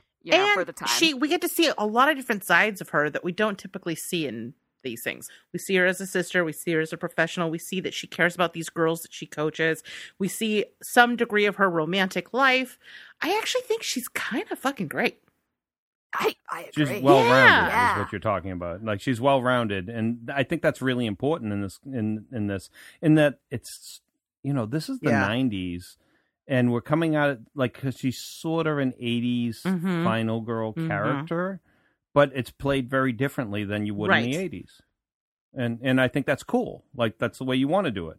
You want to meet your times. Yeah. You're right. And she's kind of in this era between what final girls would become, where they become like almost like action heroes, and they have all these sort of quote unquote masculine traits. She still has that kind of girl next door vibe, but there is a evolution where it's also, I mean, this is the same year that Spice Girls, Girl Power, you know what I mean? You can feel the cultural influence in this character, but I think because this movie is largely forgotten, which is, in my opinion, a shame, she too, as a final girl, I feel like is not getting her due at all. As I was watching it, more so this time than any other time, I was really thinking about her as a character and really kind of impressed by, I don't know, maybe it's also because I'm reading that Final Girl support group book. I don't know if you guys have read this. No. It's fun, and it's very much playing with all of the tropes. All the characters are plays on the Final Girls and all of the, top sort of slasher films. But the main character is the worst. Every decision she makes is the wrong one. She's trained to survive if her killer comes back. Literally never is successful in defending herself. And so with that in the back of my... So she's actually the exact final girl stereotype that the mocking 2000s did. Yes. She's the scary movie final girl. You know what I mean? Not even the Scream scary girl, but the scary movie version. Yep. And so listening to that and finding it extremely frustrating, and then watching Alex kind of bravely and intelligently taking it on this gen, I was like, yeah, this is what I want. So yeah, I don't know. I'm a little drunk and I have a lot of feelings about Alex. No, I think you're right on the thing there. So this is 1997. Yeah. And so we've moved past the final girls of like the Friday the 13th movies, but we're not quite to the pretty girls of the 2000s. Right. Because in the 2000s, the final girl ended up being the prettiest girl in the picture. Very good point. You're totally right. The girl next door is gone, and it's aspiring CW star. Exactly. I wonder if that's just the buffification of our final girls. You know what I mean? Well, I think it's the sell points. Like the sell point became bigger because horror got more popular after Scream. That's a good point. And so there was this real push to have bigger stars, right, being in these movies. Like, Jennifer Love Hewitt and I Know What You Did Last Summer is a stunning woman. Unfair. and so is Michelle Gellar, who's in that film, and you know right. what I mean. Like it definitely took a turn. Right. Well, I mean, you had Party somewhere, of 5 like the with 80s, Nev. where like it was always the girl next door. It was always a normal looking woman, and then in this era, we're transitioning, and we don't know what we're going to get, right? Because the early 90s, we had Scream, which very attractive women, but we weren't quite where we were in the 2000s. The 2000s, I think there was a real shift to very pretty actors. Well, I mean, they were just casting from CW shows, right? So it was like Party of 5, or they were casting Buffy, from... exactly. All right. Let's hear what you guys thought overall. Now, obviously, my review of this is going to be very positive. I picked it because I loved it, and I've been dying to see what you thought of it, Mars, and I was so excited that you were on this journey Eddie. So I'm going to turn it over to you. What did you guys think of this movie, and would you recommend it to others? I really enjoyed it. Oh, I'm so glad. Yeah, obviously not the best movie I've ever seen in my life, but it was so much fun. Correct. And the effects are amazing. 100% I would recommend it. I mean, obviously I wouldn't recommend it to someone who doesn't like gore. Right? But if someone is into the gore and the horror and those kinds of things, yeah, I absolutely would recommend it. I had so much fun watching this movie. I'm so glad. I was a little worried when I was rewatching it because I loved it, but I was like, it's not the best movie. It's not quite so bad. It's good, but it's closer to that end of the spectrum. So yeah, and I think if the practical effects hadn't been so good, it would have just registered as this is just another 90s horror Correct. movie. Yeah, I think that's but fair. It was the effects that really step it up and make it worth watching, in my opinion. Right. And I'm glad they put it out there right in that first opening scene. You're like, this is what you're in for. Camp and a lot of gore. I'm down. I'm here. Let's do this. How about you, Eddie? Yeah, I agree. I think that the first scene and the last scene, the two party scenes, are spectacular for what they are. It's obviously people that love doing special effects, and we're trying to fit as much as their budget would let them put in there. And I love the lore of the Djinn. I don't think it's been explored enough, and I think it should be explored more. There's I should see that movie about grieving, the Djinn. Yeah, I haven't watched that yet. Have you seen it? I've never seen it, and I should watch it because I think that there's a folklore here that could really be something that continues on past these movies.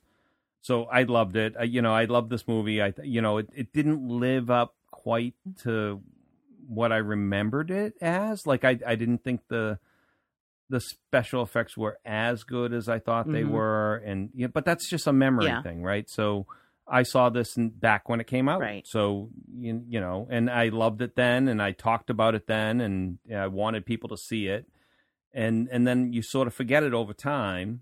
And you come back to it and you're like, okay, well, but that's just because in today's age, we could do so much more with those scenes that those scenes could be spectacularly popping. I would love to see Robert Kurtzman make it again. Yeah, exactly. Like get out there, fix what you thought you didn't like and make it again, because the remake is waiting to happen here.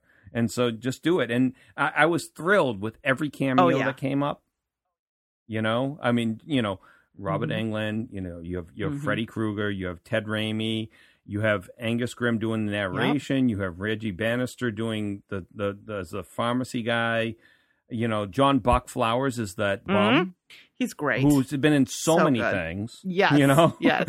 Kane Hodder, Tony Todd, Tom Savini. I mean, just go on and on and on. This for a horror fan.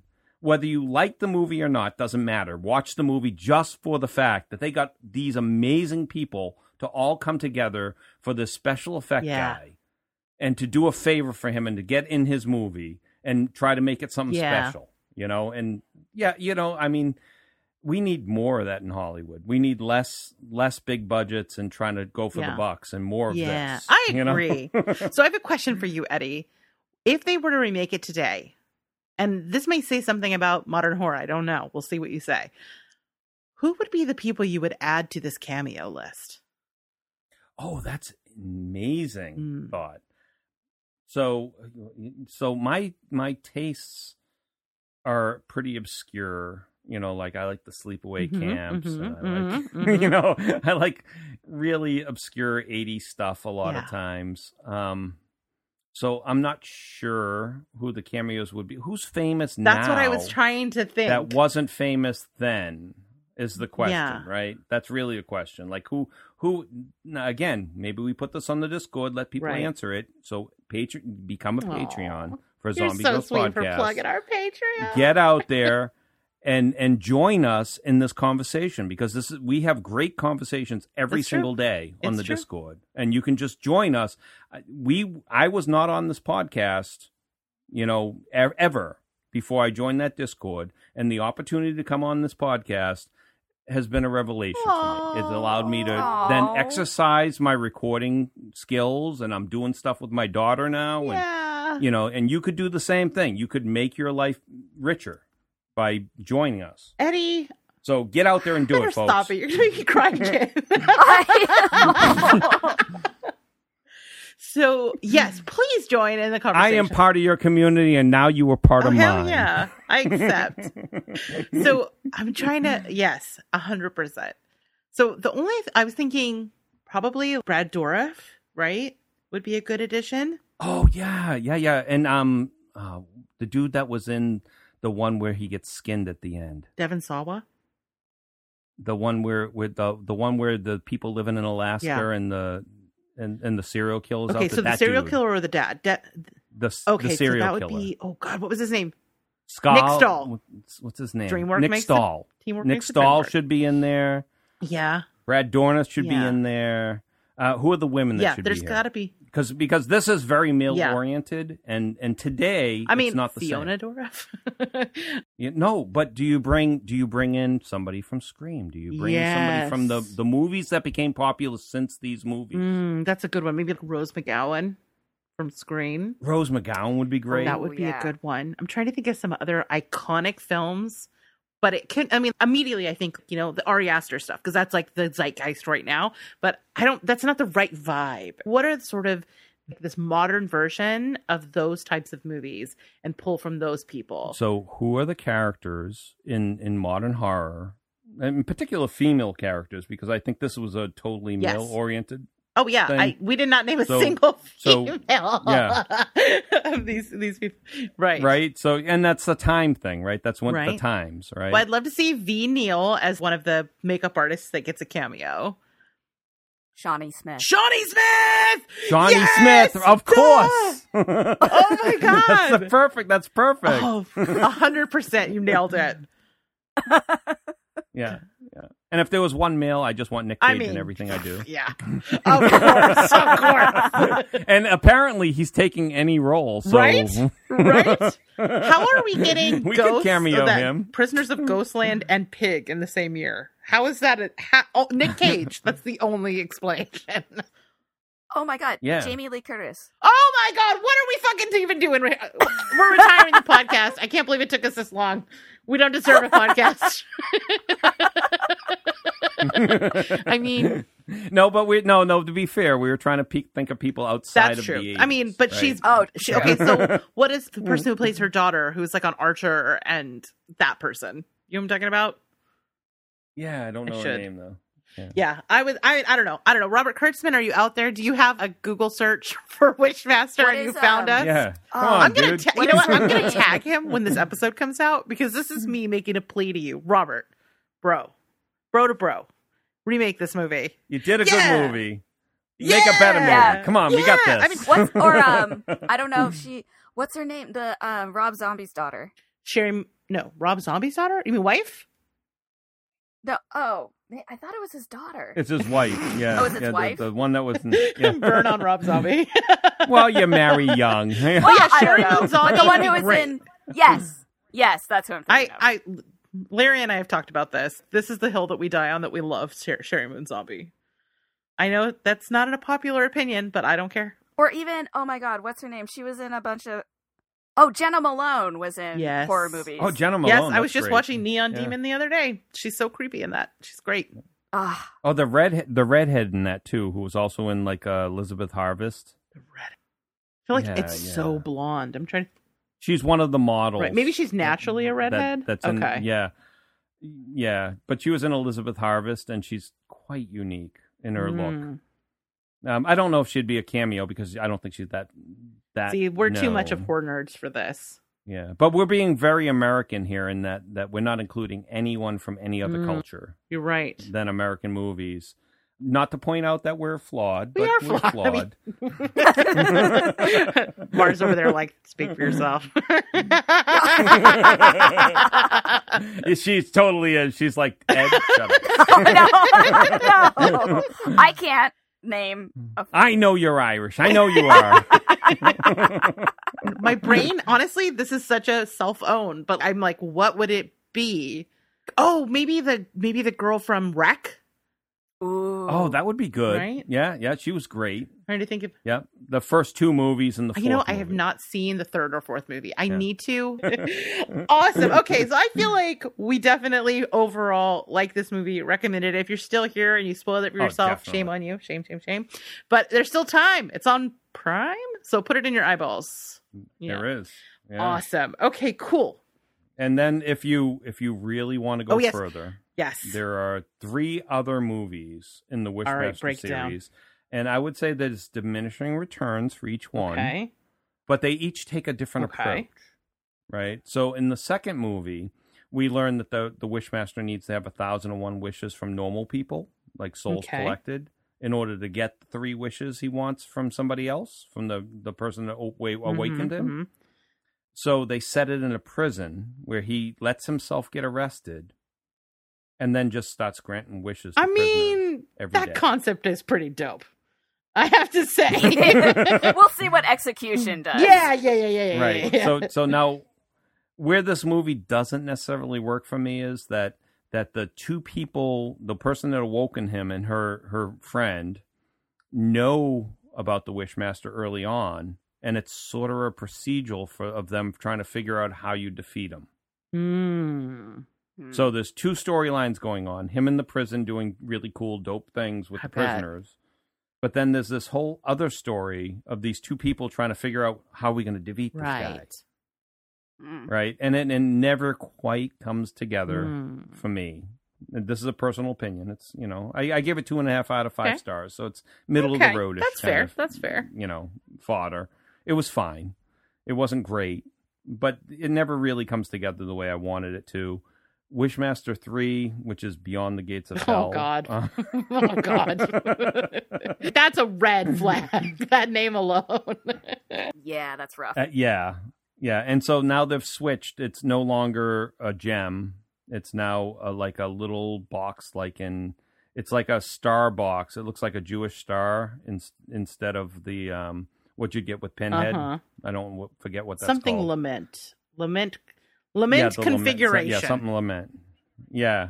So instead of that, you get this little star box, and somebody released him from that. It ends up being a college girl. Of course.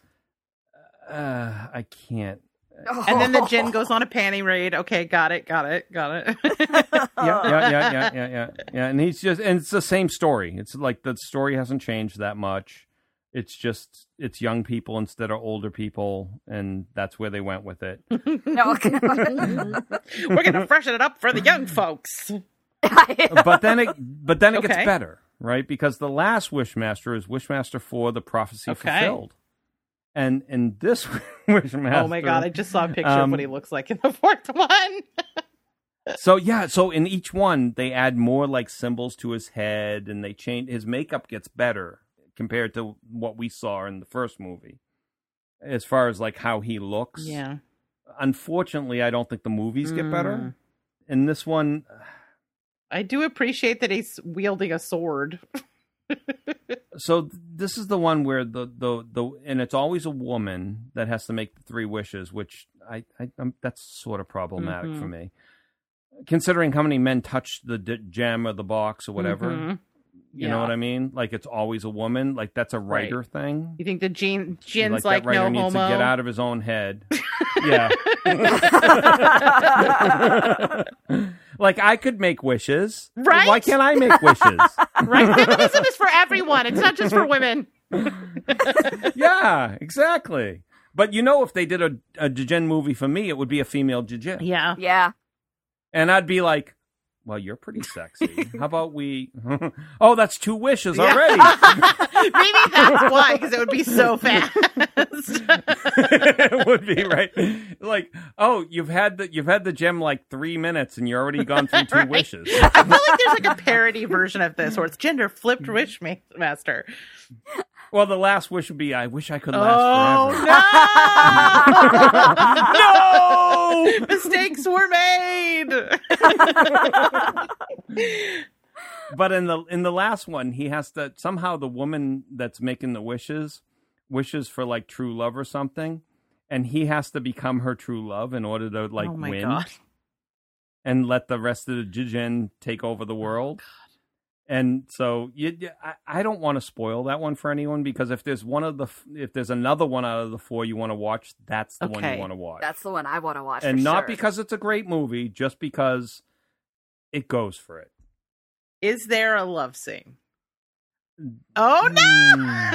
And does his weird prehensile horn things play a role? They change during the movies, Oh I'm no! afraid. Oh no! So early on, he doesn't look quite the same. So, like the moving things, which are on so his creepy. neck, That's one of my favorite things about the which are design. so creepy. Yeah, it's not quite the same. I guess they couldn't afford the puppeteers. I wouldn't go to it for that, but go to it just for the idea that they came up with a unique idea about the Jinn having to get the Wisher to fall in love with him, and him exploring what love is hilarious in the most awful ways. Because it's written, obviously, by like a 50-year-old dude. Right. I'm down. Mars. I want to watch this I'm looking to movie. see. Let's see here. I'm looking at Just Watch. Is this a future watch for us? That's the question. Yeah, do not make a podcast of it. But you want to watch that. I feel like maybe that's some bonus content. What do you think, Mars?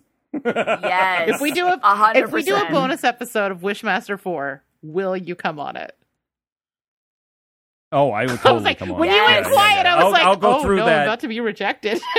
No, I'll go through that experience one more time for a podcast. Yes. It would be hilarious. Okay. All right. Yeah, so you guys watch it ahead of time. Try to figure out who would be the best person to come on with it, because there's By so watch much it ahead of wrong time, with you that mean movie. watch it together as a group watch? You could certainly do it that way if you chose. Because I feel like that could be a lot of fun.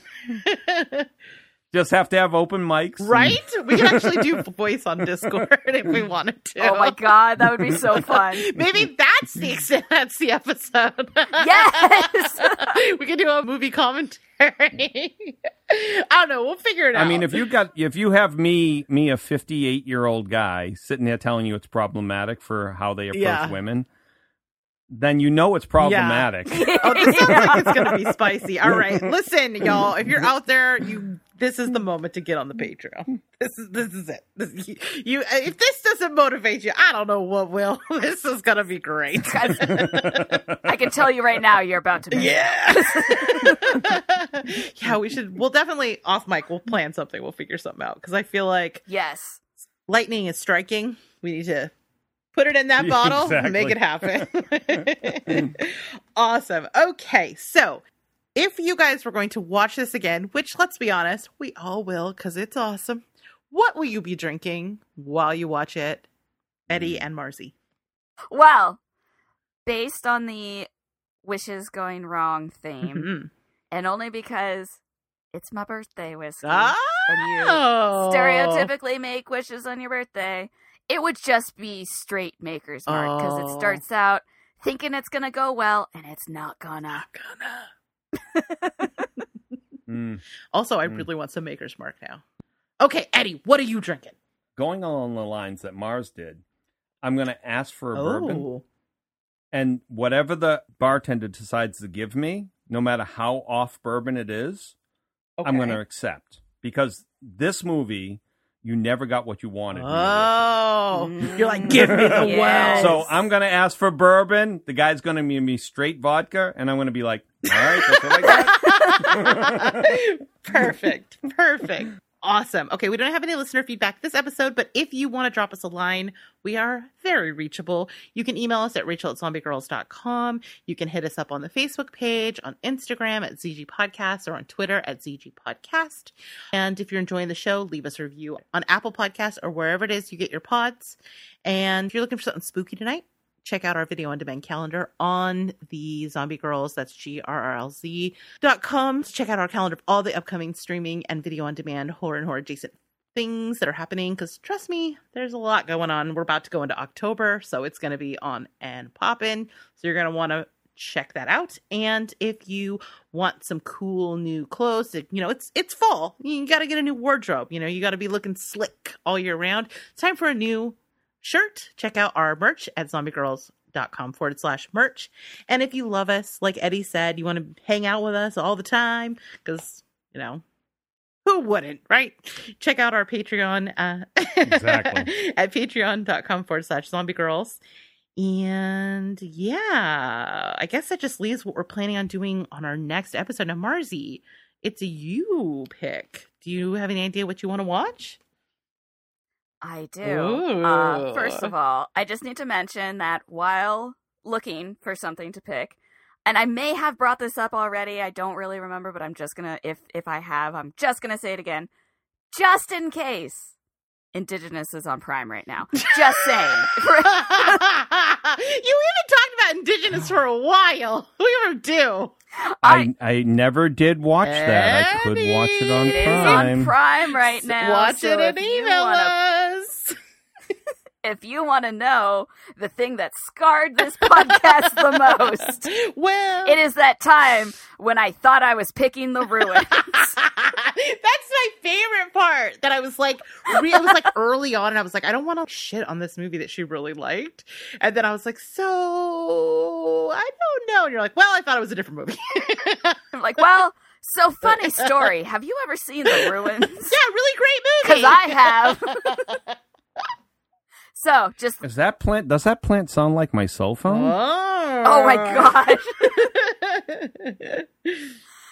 So just throwing that out there in case you have spent the last several years listening to us talk about Indigenous and we're just like, I really want to know how awful that was. It is on Amazon Prime right now. Check it out, Pencil go Dicks. do that. Oh God, the birth of the Pencil Dicks.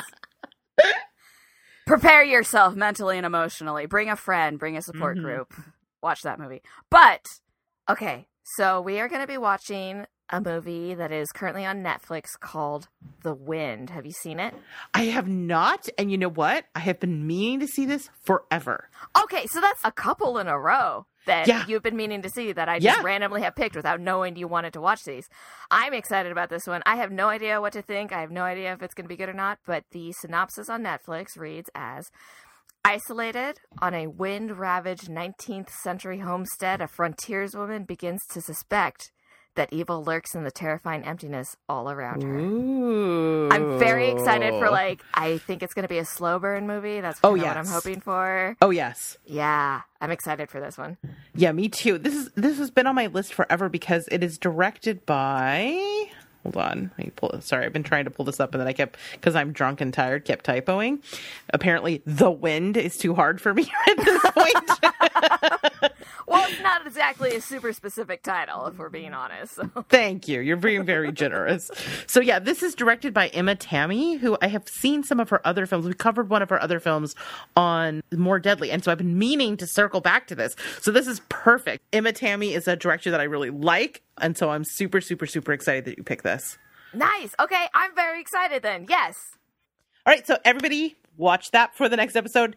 All right, so before we wrap up, though, I want to thank our good friend Eddie, and I do mean friend Eddie, for joining us. I want to give you the opportunity to, if you would like to put in a plug for a project you're working on, if you think it'll be, if now's a good time. Okay, well, I don't really have anything going on other than recording with my daughter, and we haven't quite come into a format where we're putting anything out. So we're still recording stuff. We have an idea, but we haven't quite gotten where we need to be. But if you want to check me out on Letterboxd, I'm Hovey1127 on Letterboxd, and I certainly put up star ratings and sometimes reviews of the things I watch. And although I have to say it's being influenced greatly by the Zombie Girl podcast series. Sorry. But every now and again, I put something up there that they haven't seen, and so you can see that up there too. So, and you can certainly check me out there. I still have sourcesportmovies.com that is out there that's not getting used that much, but I have a ton of movie reviews up there. You gotta port all that over to your, go over and port it all browse. over to your Letterboxd. Yeah, I'm going to do all that extra work. Awesome. And that's about it. All right, so there you go. Keep on the radar. Something from our... If you enjoyed Eddie, and I know I did, you want to hear more of Eddie, and I know I do, just know something in the works. Something in the works. And we will certainly plug the hell out of it as soon as it comes out. You're going to need to make a promo so we can play it play it in all of our shows. Oh, it's good. We're going to put it on the Zombie Girls Network. Oh, is that right? Work it. I mean, well, I just decided at this listen, moment. So. I would be proud without your permission to put it out. You let me know. We'll make it happen. Absolutely. Awesome. Okay. So again, thank you so much for joining us, Eddie. For those of you sticking around, we are going to be playing a little game with Eddie. We're also going to play Wishmaster, where Eddie's going to make some wishes and we're going to gin it up. And also, if Eddie has any questions for us, we'll open up the floor for an AMA, depending on if he wants to do that. I just basically decided that in this moment. We're being very spontaneous tonight. That's the theme of the night. And if you are a patron, you'll get to hear all of that. If you're not, we're going to include the first few minutes of that so you can get a taste of what you're missing after the music. So check that out. All right, Marzi, take us out. Thanks again, everybody, for coming back and listening. Anybody new, thank you for checking us out. And patrons, stick around for that extended episode. It is going to be weird. I have a feeling. I feel pretty confident it's going to get weird. But thank you, everyone, for listening. We really appreciate it. And that's all, folks. Bye, everybody. Night. Thanks, everybody, for listening, and to Mars for always being willing to geek out about horror movies with me. Production on this episode was done by yours truly and edited by Ariel Messman-Rucker. And our theme song for this show is Die Historic by 3 Chain Links.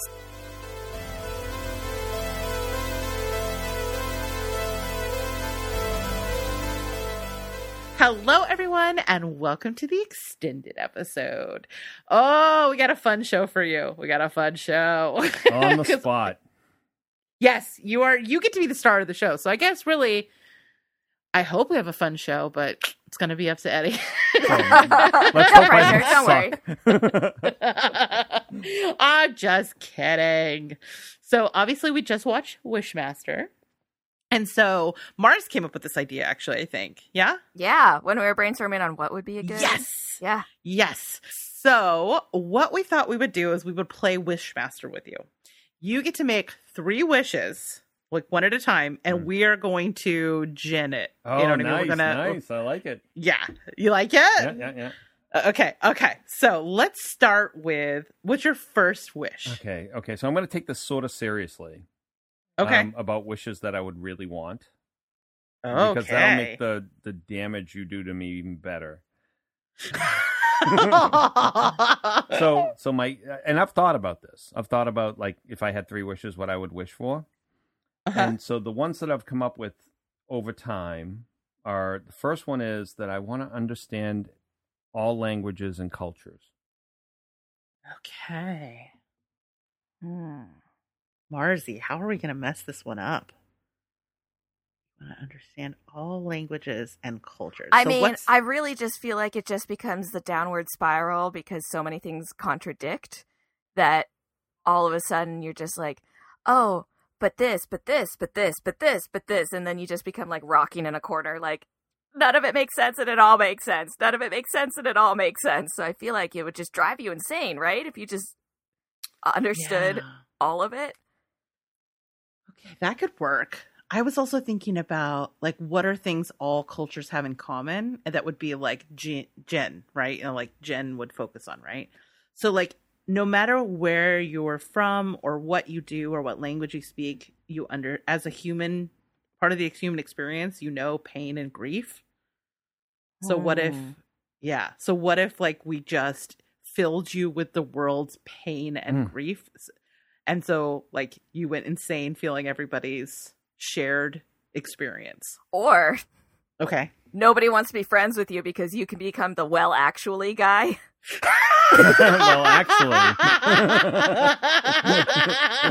Well, actually, that wouldn't happen because. Well, actually, Mesoamerican. There's only 3 cultures that have that belief, and I'm not going to be part of one of them. So yeah, I think I don't know. What do you think, Eddie? Oh, so my horror story about this one is that I can't shut off what I'm hearing.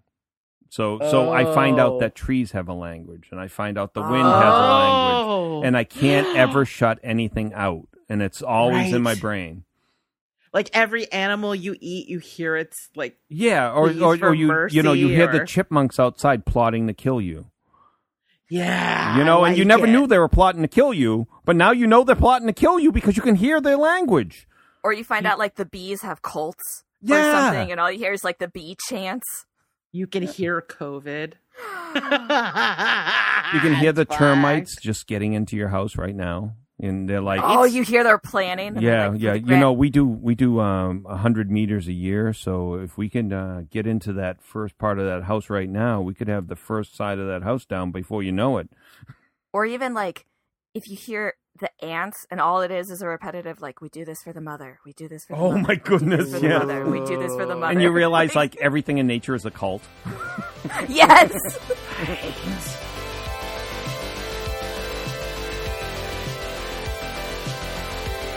So, bathroom thought. Why do we call peeing? Where did that come from? Because, I mean, like, pissing, I get. Because then it's like automatopoeia, right? But peeing. I shortened it to pee. Okay. And then lengthened it to peeing. Okay. So it's pee for short and peeing for long. Got it. No, it's pee, like, I have to pee. Right. But then you're like, oh, how do I make that a verb? So you think like it was somebody being like, oh, don't say pissing. That's so uncouth. Yeah, and so yeah. I'm going for a cool. pee. Yeah, I'm going for a pee. And then we're like, what are you doing? I'm peeing. But thanks for making me to announce it to the whole room. Thank you. Oh, okay. So as a verb meaning to urinate, pee is simply a shorter form of piss. It originally developed in the 18th century when it stood for the initial letter of piss, according to the Oxford English Dictionary. I win. You do win. Yeah. We got to figure out what your prize is going to be. I'm getting someone. You're going to pee on me. Oh my God. This could be good or bad. Wow. It depends on where I'm at. Ariel, leave it in. Thanks, guys.